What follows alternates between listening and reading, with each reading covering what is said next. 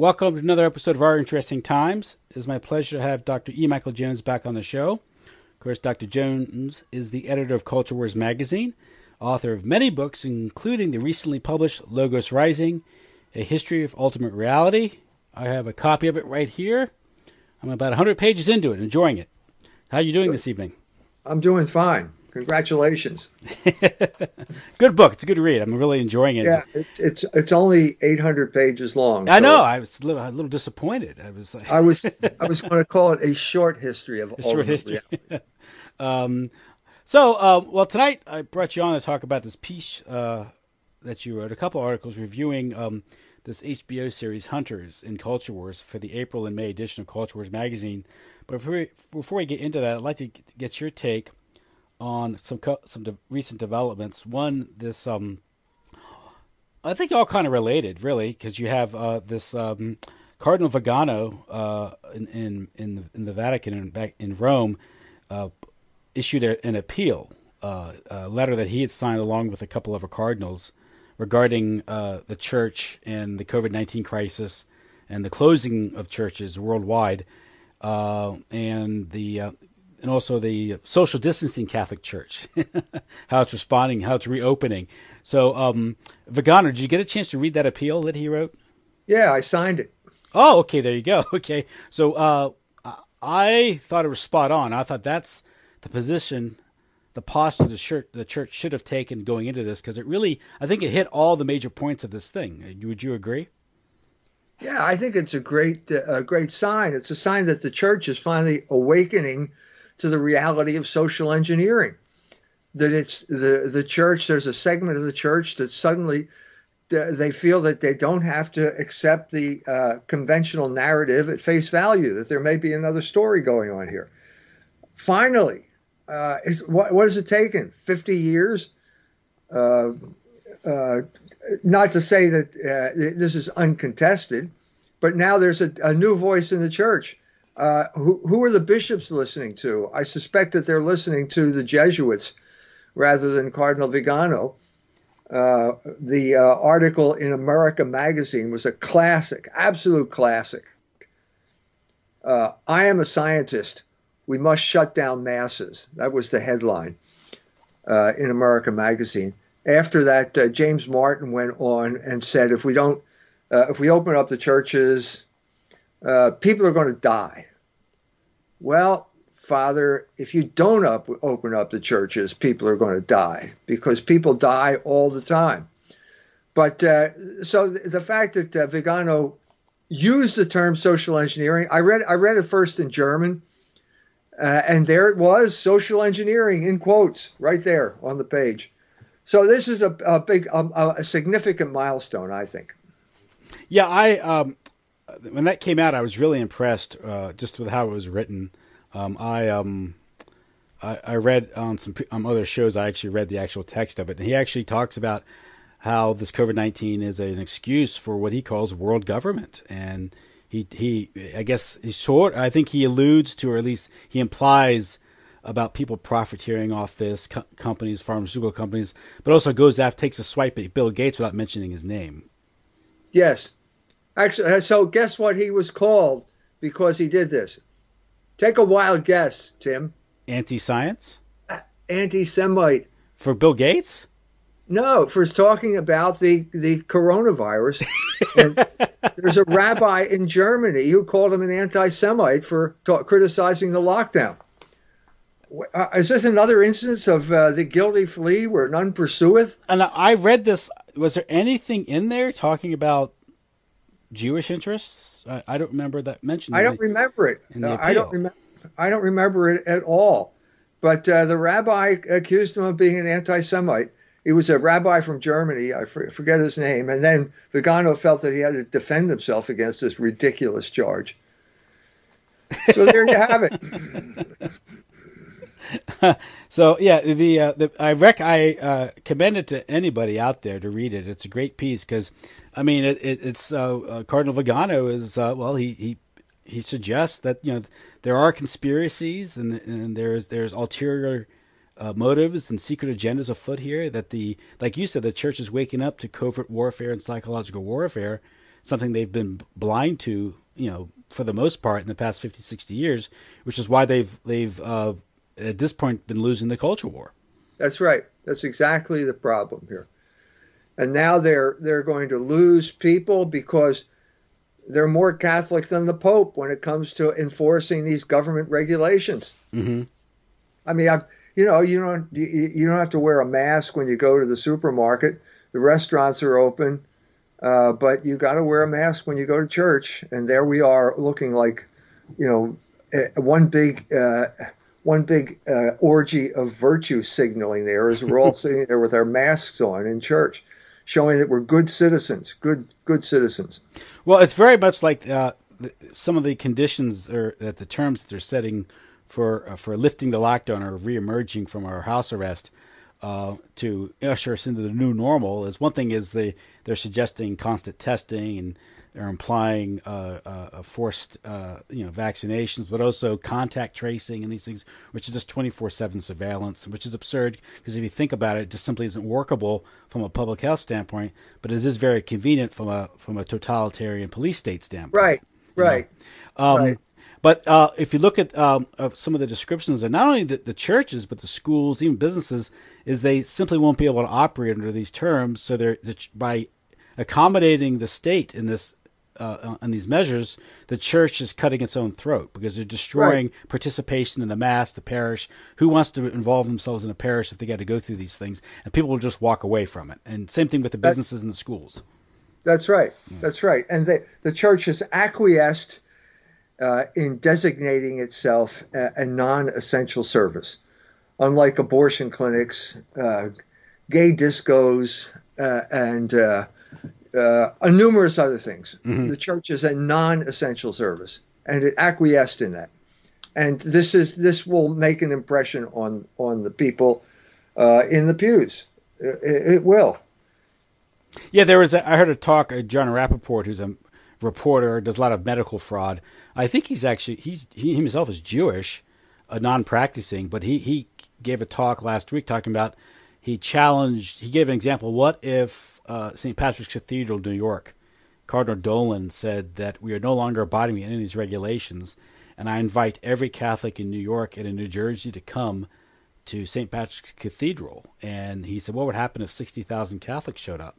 What are the police going to do? What are they going to do? Arrest everybody? And he called upon all those leaders in the Catholic Church, but other churches as well, that you claim that this church is how we relate to God, our closest relation to the Almighty, the spiritual, the Maker of everything. Yet you can, when it comes down to it, you're afraid to stand up to the state when the state prevents people from accessing or availing themselves, the sacraments or the church. And he said, if you're afraid to do this, you should step down, let someone else take the job. And right. I agree with him. Yeah, well, leave it to a Jew to formulate the situation in the Catholic Church. Mm-hmm. But as you know, what is my favorite thing to talk about is how God has not abandoned us. And one of the classic examples here, I think, of the cunning of reason is what happened in Ireland. Now, Ireland was just a place for people full of fear. Mm-hmm. They really went along. They really internalized the commands of their oppressors on this one. They were doing the lockdown. They were all taking it seriously. They were denouncing their neighbors for taking 2 walks a day instead of 1 walk a day. It was just disgusting. So what happened? Well, George Floyd. And what happened after George Floyd died in Minneapolis? The Irish took to the streets. Tens of thousands of Irishmen are breaking the lockdown. Now, is this just an excuse? Imagine what's going on now at quarters in Dublin. Oh no, the Irish are back. What do we do? This was not part of the plan. This was clearly not part of the plan.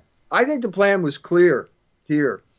And it was basically, look, nobody's paying attention anymore. I mean, some places, it looks like maybe it's 50-50 in some places, but it looks as if the people have spoken and they ended the lockdown on their own. And so the people like the governor of Michigan look silly now So we need another crisis. So we have this crisis now Mm-hmm. to distract us from the fact that the lockdown failed and it wasn't necessary anyway. And it probably killed more people than it saved. Mm-hmm. But now we're not going to talk about that. Now we have something else to talk about. Oh, wait a minute. The Irish just left their lockdown. Wait a minute. What? We need another crisis for Ireland right now. What are we going to do? I think this is what's going on. Now, yeah, you had this account of, or this incident where this man was died while being held down by a police officer in Minneapolis, and of course, the Minneapolis is a very liberal city. The mayor there, Jacob Fry, is a community organizer, a Jewish community organizer, Yes. who on March 10th, I think made March 10th, that was Abortion Provider Appreciation Day in Minneapolis. Ha! But he was out there when this occurred. He's out there stoking the fire because he was the one that said, immediately made a racial incident out of it, but also talked about 400 years of slavery and oppression. So he's stirring up. So then once again you have the Black Jewish Alliance reemerging here, right, to stir trouble up, kind of That's to stir right. the riot up here. That's right. That's right.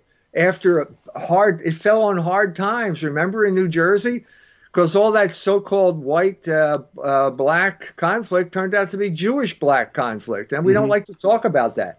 That's not really something that's a productive way of looking at this issue.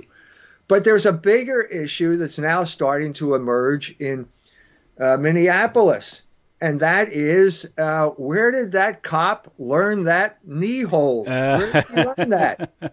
I heard talk about this. That technique Well, is... this is really unfortunate, but it looks as if there may be a link between the Jewish mayor and the cop kneeling on the guy's throat, because what we're talking about here is the Israelicization of police training that's going on throughout the United States.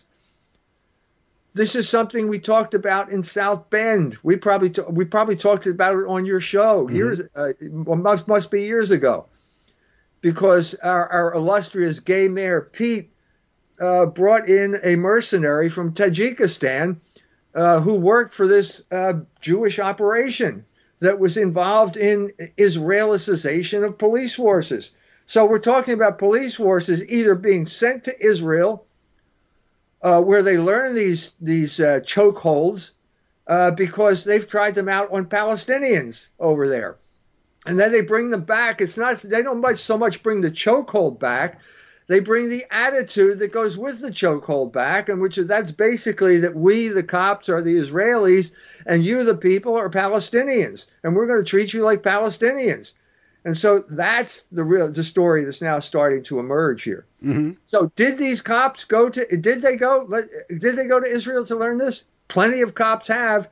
The stories are all starting to emerge. If you type in Minneapolis police in Israel, you'll find all kinds of stories now about the police being trained to treat blacks this way. Well, I was instructed by the Jewish mayor of Minneapolis that it's about 400 years of oppression by white people. So, yes, yes. So yeah, you have this militarization of the police force, which is, you said, is sort of an Israelization of the police force. This training programs, which I have read a lot about in the past 5-7 years, affecting the demeanor and the way that police these areas. But another factor, an element here is also, which you've written about in the past, is of course the problem of black criminality and how, I think a while back you wrote an article about the Moynihan Report, and how the Moynihan Report was sort of trying to take a moral, almost like a traditional Catholic approach to this, Catholic social teaching approach to the problems then existing in the black community, which was then a stunning 25% illegitimacy rate. Now it's close to 80%. But it was rejected because in order to embrace what Moynihan suggested, they would have had to reverse the sexual revolution. And what we're seeing now in these communities is a consequence of decades and decades of sexual revolution and all the evils that come from that. Illegitimacy, family breakup, or families not even forming at all. And you also gave a talk one time. It was titled "How Drive-By Shootings." How contraception leads to drive-by shootings. So, can you provide some insight in this? Yeah, that talk was based on the Moynihan Report. Hmm. And as you mentioned, we reached a kind of crossroads in America at around 1963 when Moynihan traced the problem of poverty. Black poverty is what we're talking about, to illegitimacy. And at that time, it was 21% illegitimacy rate and so he decided that the cure to poverty was strengthening the black family, which is all classic Catholic social teaching. He was aware of that. He was a Catholic and so on and so forth.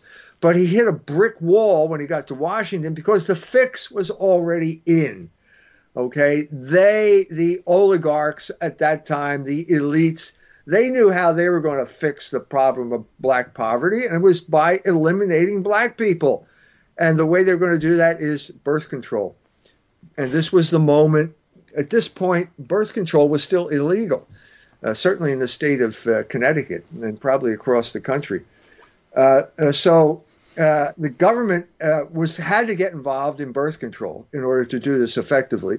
And eventually, 65, Griswold versus Connecticut got passed by the Supreme Court, struck down all of the birth control laws, and now the government could get involved, and that's precisely what they did. So instead of doing what Moynihan said and providing let's say twice a day mail delivery. And to do that, we're going to hire black men who are heads of families so they can provide for their families. Instead of going in that direction, they put birth control clinics into black churches. I talk about this in two books. In John Cardinal Kroll and the Cultural Revolution, I named the churches in Philadelphia where that happened, and also, I believe the other side of it would have been Slaughter of Cities, Urban Renewal, and Ethnic Cleansing, which is a continuation of that story. And also in Libido Dominandi. So I've mentioned it a number of different times. But so the net result was that it was throwing gasoline on the fire. The irresponsibility in the black community that was largely the result of disruption, internal migration, always leads to moral decline, increased enormously. So from 21% to close to 80% now illegitimacy among blacks. It was like throwing gasoline on the fire. Yeah, when those riots were occurring, I thought of that article. Now, you wrote that article in Culture Wars. It was in 1995, I think. Yeah, it was early. I actually, one of my fondest memories was giving that speech at Harvard University, of all places, where this was the year my son graduated from Harvard. So it was 1992. And I gave, the talk was, I think it was called Spade Kicks, which is the quote I got from On the Road by Jack Kerouac. And how the Negro became a paradigm of sexual liberation. And then I did the poster myself, and I had a picture of all these white guys at Small's Paradise ogling some high yaller dancing there with the dance of the Seven Veils or something like that. Well, it was like setting off an atomic bomb at Harvard. They were furious. And this was probably the last time you could ever say something like that at Harvard. When I was there, I heard its phrase called political correctness. I'd never heard it before, but it was apparently the mantra at Harvard at that time. So I got everybody was outraged. So I got to give my talk, and one of I needed a bigger room. And they had scheduled Norman Mailer to give a talk. And I got Norman Mailer's room, which was a big auditorium, and he got my broom closet where he talked about something or other. I don't know, whatever he talked about. But I always felt kind of satisfaction that I took Norman Mailer's room away from him. That's kind of funny because Norman Mailer, he was the one that came up with the concept of the white Negro, right? Yeah, I quoted him in that. That was a seminal idea. It was called it should have been called the Jewish Negro, but it was called the white Negro. It had a lot of effect at that time. So we got about 400 angry Harvard professors and students showed up, and 200 of them marched out in the middle of my talk. But it was all basically it was all based on the Moynihan report. And one guy said at some point, he says, well, I've heard all these quotes before, but that's not what they mean. And I said, well, don't tell me what they mean. I'm here to tell you what they mean, But anyway, so I was, he graduated, my son graduated at the end of the year, and we're pick up the copy of the Harvard Crimson, the year in review. And it turns out of the 50 most significant events of that year, my talk was 3 of them. Well, that's good. So then they don't hand out the degree in Harvard Yard. So Adam had to go back to the dorm, and when they called out his name, everybody booed as he went up to get his degree. So then he kind of looked kind of sheepish after that. And I said, Adam, don't worry. If they had cheered, I'd be upset. Yes. This place. Now, and so then just to finish this, yeah. There's this black woman. She's looking at me and I'm looking at her. And then she says to me, you're Mike Jones, aren't you? I said, yeah. She said, yeah, we went to Temple together. And then she said, yeah, you went to Sweden, didn't you? I said, no, I went to Germany. But, yeah, you got the idea. I did leave. And so then her daughter shows up. This is funny. Her daughter is the head of the Black Students Association. So it turns out I know your mama. And the mother says to her, this is Dr. Jones. I went to Temple. We were at Temple graduate school together. Do you know him? And the daughter says, I know of him. And she walks away. So she was like the classic uppity Harvard student. And it wasn't good enough that I knew her mother. It just wasn't going to, there was nothing I could do to redeem myself in her eyes. Well, but that was then. Yeah. That was way back then. Well, you laid it out what the problem was in that article you write at the end. I don't have the article before me. A while back I did a show based on that article, talking. It was a big part of our conversation, talking about what was going on, with the topic of that time. But yeah, actually, the topic was the Moynihan report. Actually, of that show. That's why. And I remember reading that article years ago, and I reordered a PDF copy of it. I no longer had the physical copy of it. I knew there was some article that I read 20 or so years ago that covered this. But it basically it says, but whatever reforms you propose, whatever problems you address, if you don't address, the moral problems of the individuals and how they're behaving, they're pointless anyway. Because if you're misbehaving sexually, you're causing all this disruption, all this disorder in the society at the most basic level. You're not going to have a broader social order because you have so much, you're introducing so much disorder in your own life.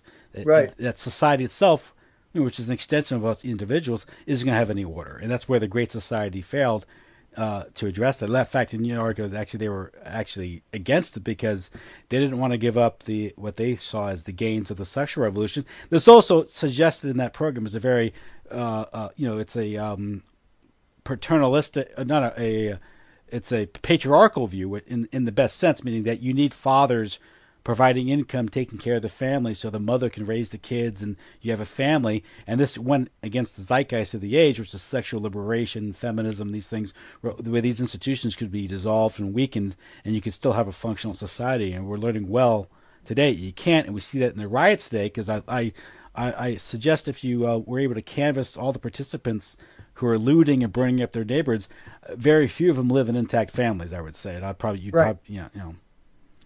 Yeah, well, it also goes back to the founding of America and this experiment in ordered liberty, because John Adams said we have no constitution that functions in the absence of a moral people. Mm-hmm. And Pius XI in Quadragesimo Anno said there is no social progress outside the moral order. So this is like the central tradition of the West, if you want to talk about it that way. And if you don't have self-control, then you have to have external control. Well, guess what we're watching now? We're watching one strategy after another of external control that's being imposed on people who are becoming more and more unruly. And so the COVID lockdown is now followed by martial law. Mm-hmm. Certainly in Minneapolis. I don't know where else they have martial law, but they certainly have it there. Well, I mean, it's hard. I mean, I don't know if you're looking at what's going on in several cities. I suggest a lot of this is probably being fomented or created by the usual suspects. You know, whether it's Black Lives Matter and Soros-funded organizations. And we've had recently George Soros has been very involved in funding local, elections for district attorneys. Right. In these District things. attorney in Philadelphia is a Soros puppet. Yes. Is the Jewish mayor of Minneapolis a Soros puppet? Did he get Soros money? Is that why he's in charge there? Did that lead to the Israelicization of the Minneapolis Police Department? These are all questions that need to be answered. Yeah, and apparently there are protests in Hawaii, in Europe and in Ireland over a case in Minneapolis. That's a little suspect to me. And then, of course, the media is there to stoke the flames. And I find it funny that the rioters are getting better press than a lot of the protesters were getting, who were protesting. The largely white protesters who were protesting peacefully the lockdowns. We're asked to understand their motivations, whereas the worst motivations were imparted to the people who were protesting the lockdowns in Michigan and in other states. Yeah, that's right. So Antifa has been named. Trump named Antifa as the outside agitators working in Minneapolis. And Attorney General Barr is now reminding him that it's against the law to cross state lines to engage in violent demonstrations. Mm-hmm. So maybe some good will come out of that. I think Trump has designated Antifa a terrorist organization. That was sort of waiting in the wings. But what happens to law enforcement? Why hasn't law enforcement been looking into Antifa? Why haven't they done anything? Where is the FBI these days? Mm-hmm. Well, the answer is the ADL and the SPLC got in bed with the FBI and started pointing out the people that they wanted them to investigate, and they weren't criminals. And so as a result of wasting their time with the SPLC, they finally broke their relationship with the SPLC. I mean, why they ever got involved in the first place is mysterious. For an intelligence organization and you didn't know about the SPLC, this is ridiculous. Same thing with the ADL. Okay, so you listen to those people and then they tell you who the criminals are. And it turns out that the criminals turn out to be the people they don't like. They're not criminals. It's just that the ADL doesn't like them. The SPLC doesn't like them. And so that, again, lends this credence to this Israelicization narrative. So you wasted all your time with people who were not criminals, and now you let this criminal organization just get bigger and bigger and bigger, and now it's calling the shots in places like Minneapolis, and finally the Justice Department awakes to this fact, and now they got to do something. Yeah, and I suspect if you had a thorough investigation of Antifa and even Black Lives Matter, and you started doing a forensic analysis of the funding, you might run into funding from Open Society or even the SPLC, and that would be a criminal network, and you can use RICO against them and shut them down. But if SPLC is consulting with the FBI, that's a conflict of interest. They've been doing it until fairly recently. Yeah. So you get a lot of agitation, and once you don't need. You can have a few people stirring things up, but once law enforcement recedes and the force of disorder are released, a lot of these people, all you need to do is just show that you can get away with a lot of mayhem and looting. They'll do their part. They're like, as the lumpen proletariat, like these black gangs in Minneapolis or Philadelphia. If you just give them the green light to wreak havoc and steal and hurt people, they're going to do it for a couple days. Yeah.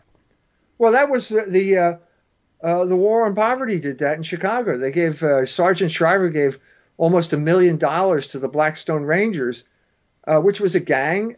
And in the church committee hearings in the 70s, it turns out that they knew they were engaged in criminal activity and gave them the money anyway. Well, that means you're subsidizing criminal activity, aren't you? Mm-hmm. So once again, we got these proxy warriors, So it's it's a colored revolution type thing where you have proxy warriors. This is like Gene Sharp and this model that we see play out like in Libya or in Syria or in the Middle East, where it looks like it's spontaneous. They have some pretext or they have some incident, like George Floyd incident where he dies at the hands of a cop, or you have an incident like in Tunisia where someone lights himself on fire, and this sparks the revolution. Then you have this color revolution thing where you have social media being used, and this is all an intelligence operation to undermine the government. And you could make the case that what we're seeing here is something going on here in the United States where you have the deep state trying to create mayhem throughout the summer for whatever reason. This is just after the whole COVID-19 hoax or operation. Right. Now all of a sudden you have all these protests, all these riots to distract attention away from what they're still doing to the economy with the lockdown. Right. Never let a crisis go to waste. So, like with the COVID, I had an interesting conversation with a lady here who's a nurse at a school here, and she said she thinks the coronavirus swept through that school in October. Mm-hmm. She got really sick, and she described her symptoms. It sounded like COVID virus to me. Well, that was October. Well, nobody was talking about it then. So when did it become news? Well, it became news when the stock market crashed. Mm-hmm. Now that you don't have to be a conspiracy nut to see that there's some type of that would make sense, wouldn't it? Wouldn't it? It doesn't have to be pure coincidence. The issue is not when did it happen. The issue is when did it become news? When did it block out something else? And I think the same thing applies now with the eclipse of COVID in our minds. That news cycle went way too long. People were getting sick. Now we have a new news cycle. Now it's going to be back to Black Lives Matter, the old Ferguson thing resurrected again. Yeah. Because that's a tried and true way to get people scared or riled up, depending on who you're talking to. This piece you wrote, Nazi Hunters and Their Catholic Proxy Warriors. You reviewed this HBO series, a series which I did not see, but I've seen clips, various clips on it. I've read a lot about it. This Nazi Hunters, where it's a story about, I guess, sort of like a Wiesenthal type group where they hunt Nazis down in America in the 1970s and I guess assassinate them because no one else is doing anything about it. Yes. It's a pure Jewish paranoid fantasy that grew out of the great internet battle of 2019. Now, the COVID is the extension of the internet battle. It's obvious now. The two Harvard professors wrote an article in The Atlantic, said exactly that. Other people have said it. Basically, the Harvard professors said that the battle in 2019 was over unwanted content. The oligarchs were not happy. They didn't say unwanted by whom, but it's clear it's unwanted by them. So this grew up out of that paranoid atmosphere where last year where everybody was talking about hate crime. Okay, so there was a wave of paranoid Jewish fantasy that after last year, which basically was the year of the battle over the internet, hate speech, all that other type of stuff, when the ADL basically tried to shut down everyone and tried to become the commissar of who was allowed to speak and who was not allowed to speak. So in order to keep the money flowing into the ADL, they have to generate fear, and these programs are there to generate fear. It wasn't just it started off, I think, a year before, The Man from High Castle. Then it was Nazi Hunters, and then after that it was The Plot Against America, which is based on a Philip Roth novel. All of them have the premise is that basically the country that is the most philo-Semitic country in human history is just teeming with Nazis who are ready to take over and exterminate Jews. That's the premise of all of these fantasies. Yeah, I think you make how it's sort of a mixture between Munich and also Inglourious Basterds. This Hunters series where it's almost absurdist in its own way, but it glorifies in violence and also justifies again. A breakdown of rule of law, due process, and it also, I guess, has this fictional character played by Al Pacino, who thinks that revenge and murder is actually it's almost holy. Yeah, it is. It's a mitzvah. Mm-hmm. It's a duty. So yeah, this is exactly what's going on here. And so they're promoting vigilantism. They're promoting revenge. They're promoting the abolition of the rule of law and just mayhem. So if a Jew feels threatened, he can kill you. It's that simple. And so it was so over the top that even the Jews got upset. So I forget who it was, but a number of Jewish organizations simply said to, please don't do this again.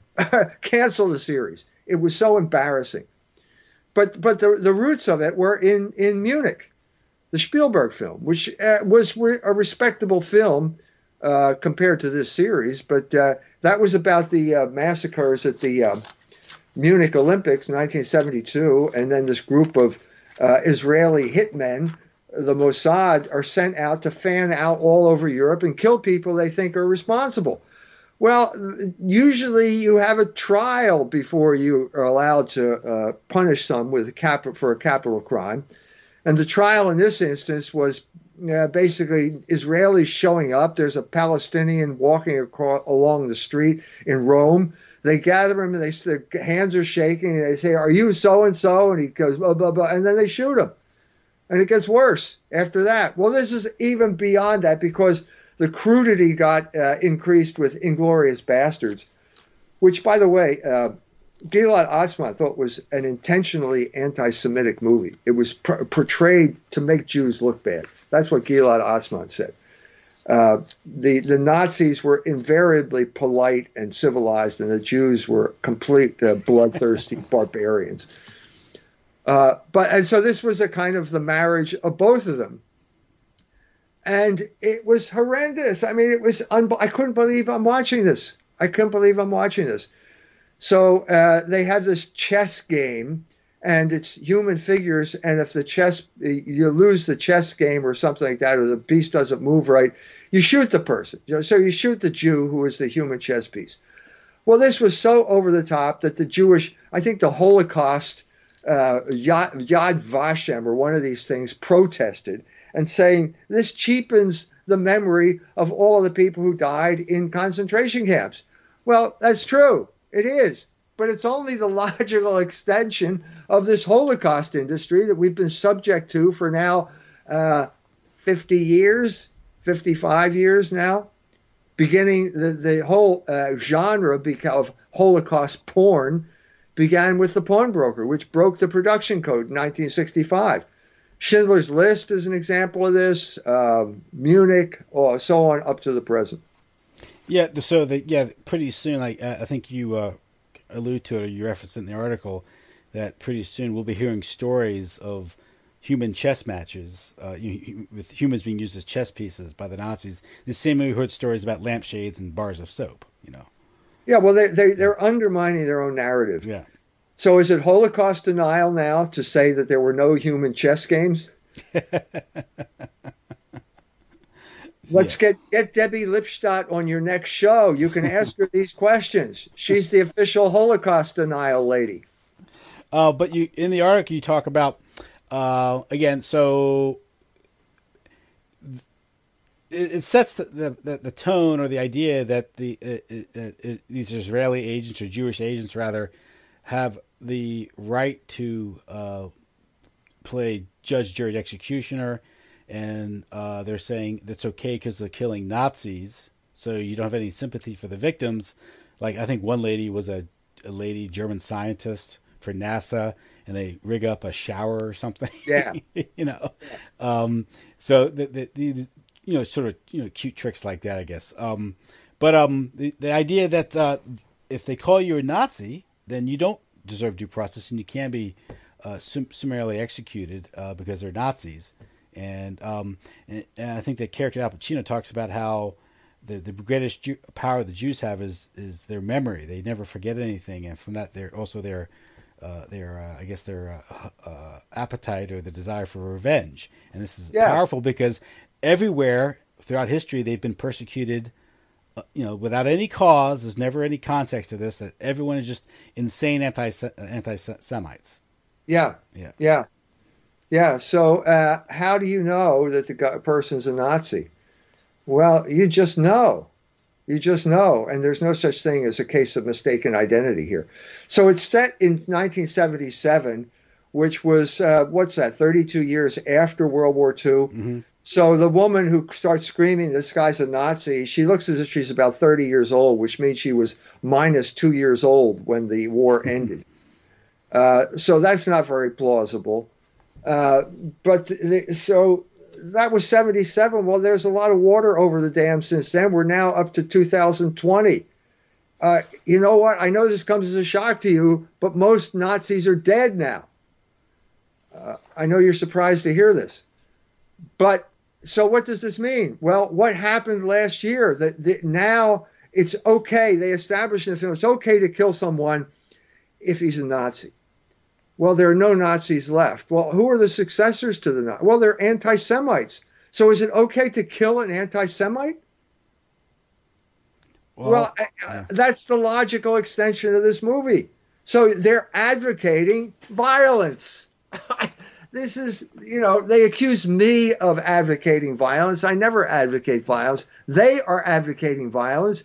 This is hate speech. This is everything that they accuse their enemies of during the past year. It's all in this film.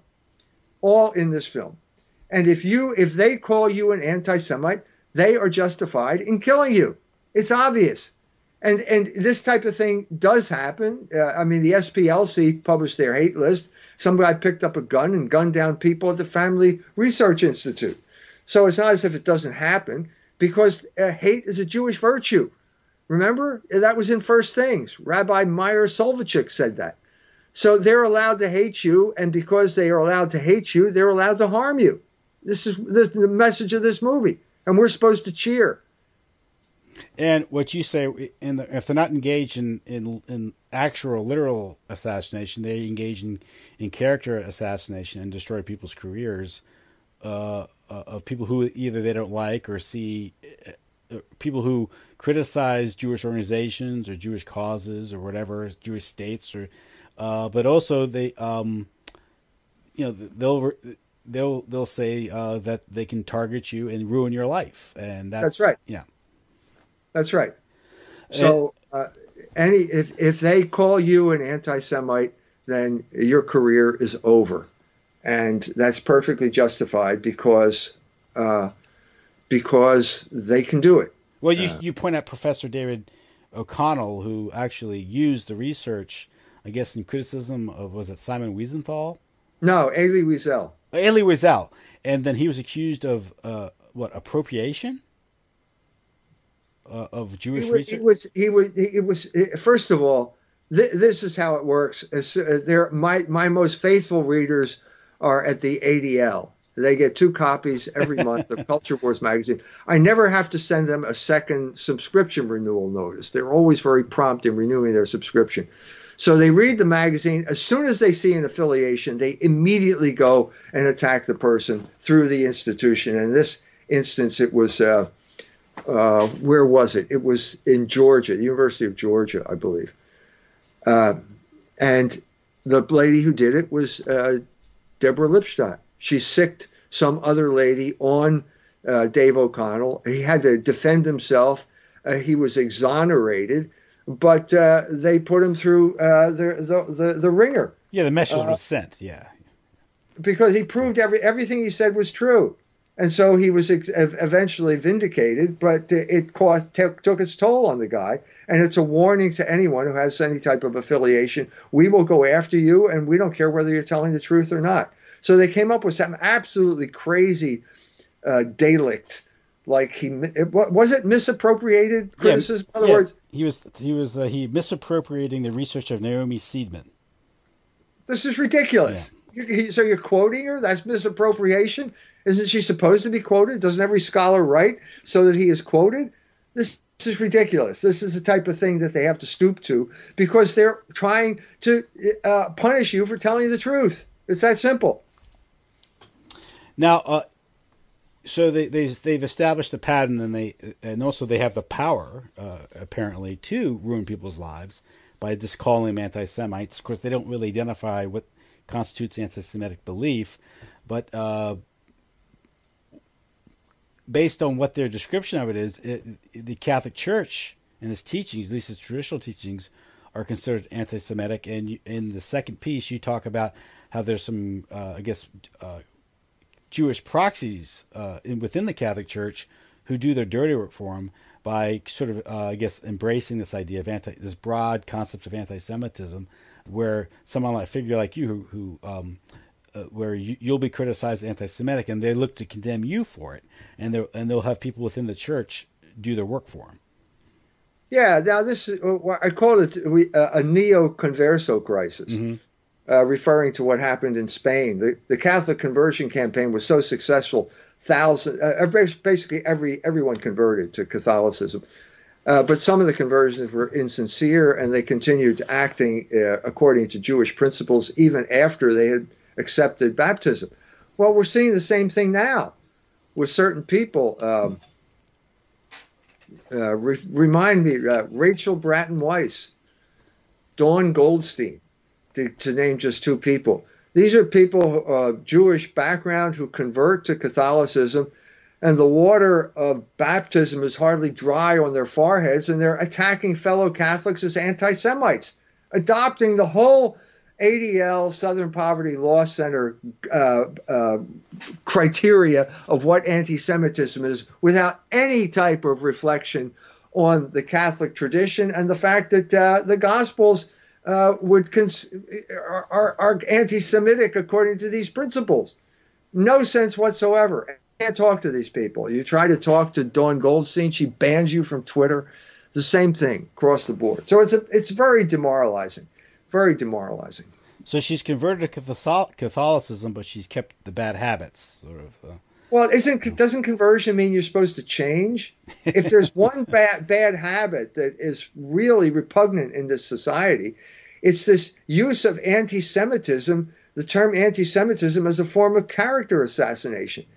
This is lack of charity. And it's especially painful when it's coming from a fellow Catholic. You get the sense that I don't get the sense that we're part of the same Catholic Church. The way she denounces people like me as anti-Semites, it's just appalling. There's no other word for it. It's appalling. Yeah, in the article you cite Bishop Rhodes, and he's at St. Elizabeth Ann Seton Catholic Church in Fort Wayne, Indiana, and he appears to be pandering to the Jews. He's celebrating the arrival of violins that were played by Jewish prisoners at a concentration camp. Okay. And he's, I guess he's lamenting that there's been an uptick in anti-Semitism activity or rhetoric in recent years. And he's condemned, but he doesn't define anti-Semitism. And what he includes anti-Semitism is criticism, which is unfair, of course. But then here we have a bishop of the Catholic Church, spending a lot of time talking about supposedly anti-Semitism, rising anti-Semitism, but he's not critical of Jewish activism or participation in America's cultural and moral decline, where they do. Jews do celebrate their role in promoting abortion, gay rights, right. Pornography, right. Their role in pornography. So if indeed they are involved in these things, and Jewish organizations do celebrate these things as liberties, as rights, as progress, then these Jewish organizations should be a target for criticism from the bishop. But they're not. Now, why is that? Well, the two-word answer to that is Nostra Aetate. Mm-hmm. And he goes into great detail talking about Nostra Aetate, and in a way that does not make sense, as I try to point out in the article. But let's get back to the link here between part one and part two. It's violins from Auschwitz. Do you remember that it's in Nazi Hunters? The guys they have their striped suits on and they're playing their violins, and the German sadistic guard is humming along, and suddenly he says, "This is Jewish music," and he shoots the guy. This is preposterous. This never happened. And the Jews are upset that they portrayed it that way, because in some sense it does cheapen the fact, the suffering of the people who were there. But there was an orchestra at Auschwitz. It wasn't the way they portrayed it in the movie. There was an orchestra there, and apparently it was to keep them occupied during the time when they weren't working there. That undermines the narrative as it Hmm. exists today. Okay, so instead of so here we have now the bishop of Fort Wayne South Bend doing a service with a lady rabbi, okay, a lesbian lady rabbi, and who's telling us that these violins are from Auschwitz and using a Catholic church to convey this message to us. Now, I'm getting confused here. Now, what exactly is the role of the bishop here? The bishop speaks with authority when he talks about faith or morals. Well, what about when he talks about violence from Auschwitz? Is that something that I have to accept as a Catholic? Do I have to believe that those violins really came from Auschwitz? Do I? So Do I these, have to yeah. believe what I saw in Nazi hunters when the Jews don't believe it? What do I have to believe? And so basically the crux of my questioning here is, of course, the bishop has the right to speak on faith and morals, but what we're talking about here is neither faith nor morals. It's neither one. We're talking about human regulations here, and the bishop is imposing human regulations as if they are the word of God here. Well, I mean, I guess these violins they've become sort of a relic, right? These are relics now of the religion of the Holocaust, and being invited into the Catholic Church, and of all the problems confronting American society today, family dissolution, poverty, economic problems, all the moral issues, the degeneracy, that the breakdown of moral order, these things, and the bishop is using his authority, his position, to lecture people about anti-Semitism. At the same time, the problem is that a lot of the problems that confronting the country, the moral problems, the economic problems, necessarily involves going after and criticizing identifiable Jewish organizations. Correct? Yeah, I mean, what we've been through this before, Mm-hmm. but Amy Dean said that Jews are behind gay marriage. Well, this I know the bishop does not agree with gay marriage. So is it anti-Semitism to say what Amy Dean said about herself? How is this possible? This is ridiculous. This is ridiculous. Are we dealing with a problem here with gay marriage? If we are, can we talk about the people who are responsible for it, or do we have to censor ourselves and pretend that we don't know what Amy Dean said in Tikkun magazine? This is preposterous. This has nothing to do with faith or morals. This is sticking your head in the sand and then berating people as if they're not good Catholics because they bring up the fact that Jews are engaged in moral subversion. Well, I'm sorry, but you're not exercising any charism or any type of authority of the Catholic Church when you say this. You're cheapening that authority by talking about things that are just tenets of human respect. I know that polite people do not say things like this, but you're talking about manners here, not morals. Mm-hmm. If it's, I don't need the church to tell me which fork to use when I'm invited to a state dinner. That's not the role of the church. And if the church assumes this, the church is cheapening its authority. It's undermining its own authority by doing exactly what Jesus Christ told the Pharisees not to do. Okay? Don't impose human regulations as if they are the word of God. Don't do that. You have no right to do that.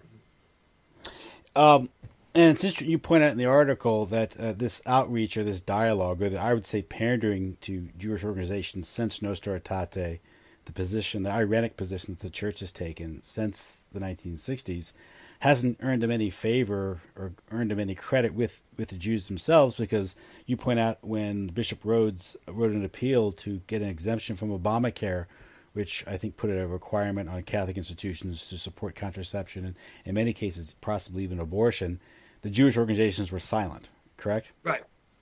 So it's worthless. The dialogue has led to nothing but the erosion of the Catholic position, of the Catholic faith. That's all it led to. And so it's a failed experiment, and it's time to just terminate this failed experiment. Okay? There's nothing wrong with Nostra Aetate. I know I get in trouble when I say that. I say this to my friends. I say, all you have to do is interpret Nostra Aetate in light of tradition, and all of the ambiguities disappear. But we have a situation now in the church where you interpret tradition in light of Nostra Aetate, and that's going to cause problems, and it has caused problems to this day. And now this position the church has taken in recent decades, where it does not have to evangelize or proselytize the faith to the Jews. There's no special mission to convert the Jews. Although the church began by converting the Jews, there was it was criticism of the Jews, their chastisement, which led to their conversion and ultimately their redemption and saving. And so if the church had taken, if St. Peter had taken that position, or St. Paul had taken that position from the get-go, the church never would have gotten started. So criticism is necessary. It's one of the acts of corporal mercy, where you instruct the ignorant, correct the spiritual work of mercy. I'm sorry. It's a spiritual work of mercy where you instruct the ignorant, correct them, if you will. And so you have to admonish the sinner. Admonish the sinner. But yet we're supposed to the position of so many today's clerics is don't say anything, just be nice. Well, both they're two. Basically, they're suggesting that there are two paths to salvation here, which undermines the church. Why bother being a Catholic if there are multiple roads to heaven? Right? I mean, that's right. Yeah. It completely undermines the whole role of the Catholic Church, because all of this dialogue led to the fact of dual covenant theology. It led right there. The Keeler statement, which I cited there, basically said, there are two ways to salvation. Catholics can attain salvation by accepting Jesus Christ as their Savior, and Jews can attain salvation by rejecting Jesus Christ as their Savior. It's very simple. That's where it led, and it was so bad, the Keeler statement was so bad that the Catholic bishops couldn't issue it as their statement. It just got dropped down the memory hole. That's where it led. We have to be honest about this. And actually, there was an evaluation of 50 years of Catholic-Jewish dialogue at the Vatican, and they said it was a disaster, but we're going to continue. Well, why are you going to continue if it led to the disaster that you've just described? Yeah, why persist in it if this is what we have? I mean, this is the crisis in the Catholic Church right now. You're persisting in a heretical repudiation of the gospel. The commission to go and baptize all nations, that didn't exempt the Jews. The Jews were the first converts. As you yourself pointed out, the beginning of the Acts of the Apostles is Peter going to Jerusalem after Pentecost and confronting the Jews. The first thing he says to the Jews is, "You killed Christ." And then it says, the Jews were cut to the heart. And then the Jews said to Peter, "What must we do to be saved?" And he said, "You must be baptized." And that day, 5,000 men were baptized. That's it. That's it. Okay, that's it. If the Pope goes to Jerusalem, that's what he's got to say. If he says anything else, he's not preaching the gospel. He's preaching some human regulations, the wisdom of the world, and he's not preaching the gospel. If you don't tell the Jews that they killed Christ, why should they feel cut to the heart? Yeah, you're confusing diplomacy with theology, and when you do that, you start to eke towards ecumenism, which is a heresy. Just to be nice, you're not going to say what you need to say. But then, what's the point of going there in the role of Bishop of Rome if you're not going to do that. Yeah. That's the pattern has already been set by St. Peter, who was the first bishop, the first pope. Hmm. And if you're not doing that, you're not preaching the gospel. I'm sorry. You're preaching something else. It's not the gospel. Well, I think what we're witnessing now in the current position of the church today, is particularly during this COVID thing where they completely collapsed, is that there's a lot of compromise, a lot of compromised members of the hierarchy who don't have the courage or don't feel they have the strength to oppose the state and the forces behind the state, the interest behind the state. It's just why today the bishops are again the bishops are actually are slower than Donald Trump. Donald Trump's more Catholic than the bishops in trying to get the churches open. It's the church is going to have to distinguish between the gospel and human respect. And when it comes to the Jews, they can't make that distinction, and they're preaching human respect and manners and the etiquette of polite people who don't say things that offend other polite people. It's not the gospel, though. Gospel is always going to cause offense. Sorry, that's just Jesus said that. Yes, yeah, you're going to ruffle a lot of feathers. That's right. That's just the way. That's the way of the cross, though. I mean, that's so. You have to ask yourself, what are you good for if you're not doing that? Especially if if you wear the collar. We're all called to do that. We're all called to do that, but especially if you wear the collar. That's why you're given a position of authority over people, and they're not. The bishops are there to protect their flock, and if they're not doing that, and also if they're naive, it's tough to have a shepherd who doesn't know there are wolves out there. Or pretends that there aren't, or pretends that the traditional enemies of the Catholic Church have suddenly become our friends.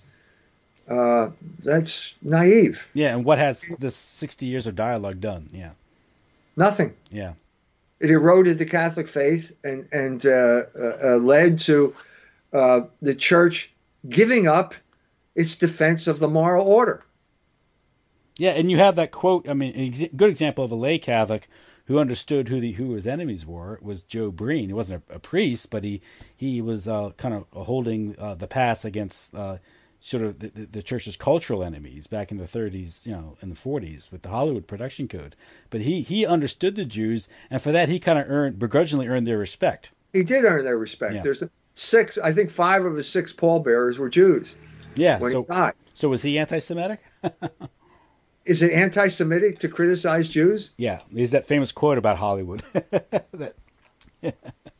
But he understood it. That was that sort of that common wisdom or understanding that many Catholics had before World War II, mind you, about the problems with the Jews. That there indeed was a Jewish question, and we've talked about Civiltà Cattolica, about the Jewish question and that article, the series of articles in the 1890s.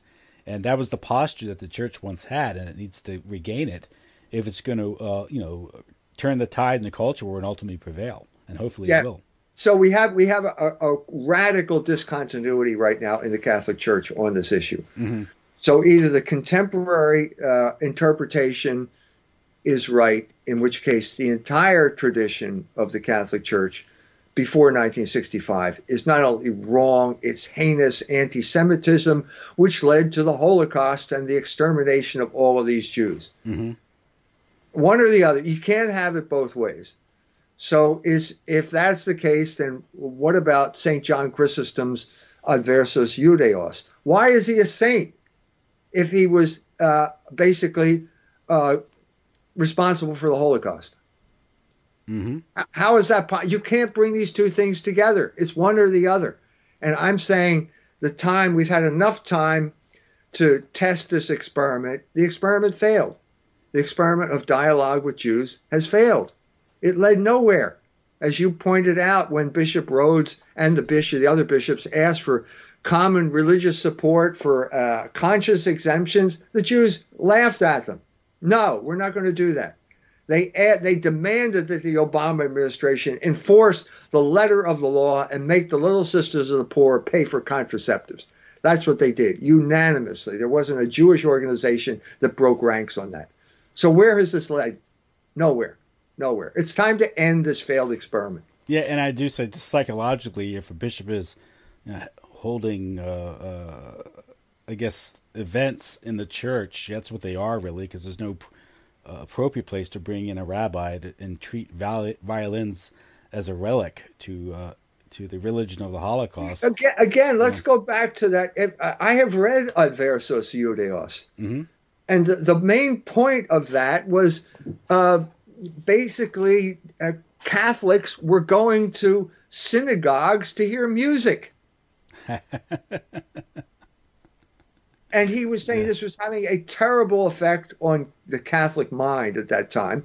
And the effect was basically that the Catholics had lost their ability to make the distinctions they needed to make about the Trinity. I just did, I'm going to bring out a second edition of the Jewish Revolutionary Spirit with about a couple hundred pages of additional material, but I added a chapter on the Arian crisis. And this is precisely what Cardinal Newman said about Antioch during this period of time when Chrysostom was complaining. This was the period of time when the whole idea of the Trinity was hammered out. And the Jews at this point were involved, sided with the Arians, and were attacking the Catholics. I mean, literally attacking the Catholics, attacking their churches, killing people. It was a horrendous time. But Chrysostom was saying, and Newman, echoing Chrysostom, was saying they had become this attending these Jewish musical events in synagogues had a stultifying effect on the faith. They couldn't comprehend the Trinity anymore. They should think about that. Did Bishop Rhodes have that in mind when he invited this lady rabbi to bring in the violins from Auschwitz? What's going on here? Chrysostom is rolling over in his grave. At least back in his time, the Catholics had to go to a synagogue. Now they're bringing the synagogue into the Catholic Church. Mm-hmm. Yeah. Well, anything? I think we're about an hour now. Do you have anything else to say, or? Just always a pleasure to talk to you, Tim. Well, thank you for coming back on the show. The articles are Nazi hunters and their Catholic proxy warriors. It's in Culture Wars magazine. Yeah. You can subscribe by going to culturewars.com. You can also buy Logos Rising. It's not available on Amazon, only available at culturewars.com. Yes, and get it delivered to you. Arrive in a week or so.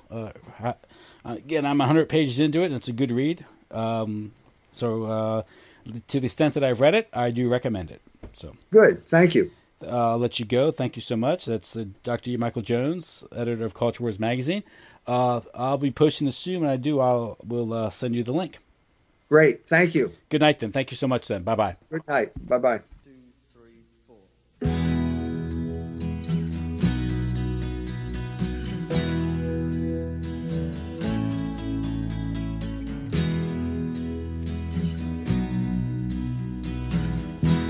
Did they tear it out with talons of steel and give you a shot so that you wouldn't feel, and washed it away as if it wasn't real? It's just a mistake I won't have to face. Don't give it a name, don't give it a place, don't give it a chance. It's lucky in a way. It must have felt strange to find me inside you. I had unintended to stay. Did you wanna keep it right? Put it to sleep at night. Squeeze it until it could say, you can't be too strong. You can't be too strong. You can't be too strong. Can't be too strong. You decide what's wrong.